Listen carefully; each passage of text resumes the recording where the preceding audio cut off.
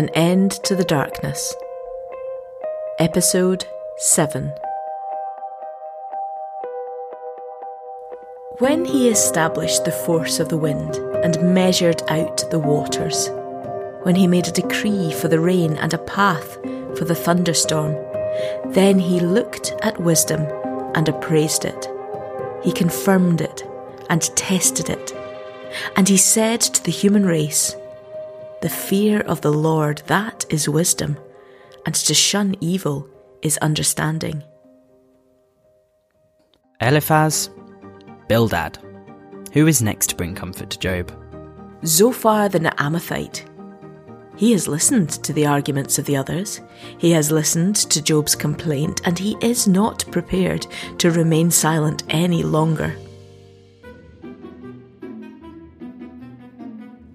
Then Zophar the Naamathite replied, "Are all these words to go unanswered? Is this talker to be vindicated? Will your idle talk reduce others to silence? Will no one rebuke you when you mock? You say to God, 'My beliefs are flawless and I am pure in your sight.' Oh, how I wish that God would speak, that he would open his lips against you and disclose to you the secrets of wisdom, for true wisdom has two sides. Know this, God has even forgotten some of your sin." Cold comfort from this friend. Perhaps he is tired of the debate and wishes to solve the problem. Yeah, if you devote your heart to him and stretch out your hands to him, if you put away the sin that is in your hand and allow no evil to dwell in your tent, then, free of fault, you will lift up your face, you will stand firm and without fear. You will surely forget your trouble, recalling it only as waters gone by. Life will be brighter than noonday and darkness will become like morning. You will be secure because there is hope.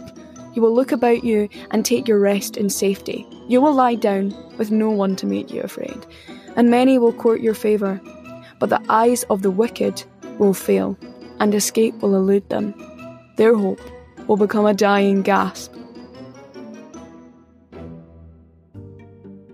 He is some orator. Certainly he speaks in the language of the theologian.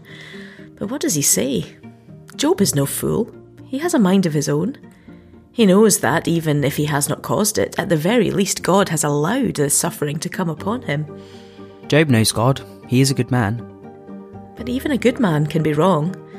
Even a good man can paint himself as the hero of his own story, and even the best of men rush to defend themselves.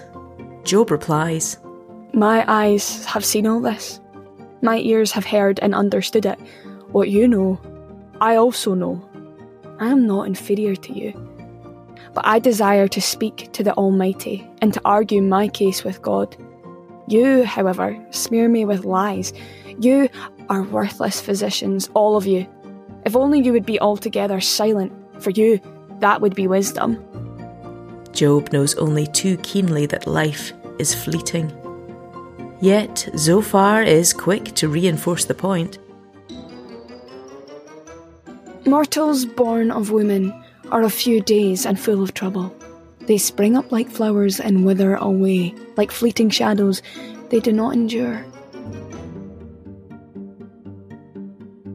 What is the point? What is the point? What does it matter? All of these words only cause trouble for Job and his friends. They are aggrieved and irritated by one another. They mock one another. They are no closer to an answer. Why does God not answer Job? Why does he not speak up in his defence? Why does he allow the wicked to live full lives with families and homes and businesses, lives full of jollity and fun, prosperous and peaceful? Yet they do not pay any attention to God. It's not fair. It's not fair. Job's lot is a bitter one. And despite the comforters and their many words, he feels deserted. He speaks again. But if I go to the east, he is not there. If I go to the west, I do not find him. When he is at work in the north, I do not see him. When he turns to the south, I catch no glimpse of him. But he knows the way that I take. When he has tested me, I shall come forth as gold. My feet have closely followed his steps. I have kept to his way without turning aside. I have not departed from the commands of his lips. I have treasured the words of his mouth more than my daily bread. Job does not spare his words. He feels abandoned by God, but he clings to the hope that he will come forth as gold. As surely as God lives, who has denied me justice, the Almighty who has made my life bitter, as long as I have life within me, the breath of God in my nostrils, my lips will not say anything wicked, and my tongue will not utter lies. I will never admit you are in the right till I die. I will not deny my integrity. I will maintain my innocence and never let go of it. My conscience will not reproach me as long as I live.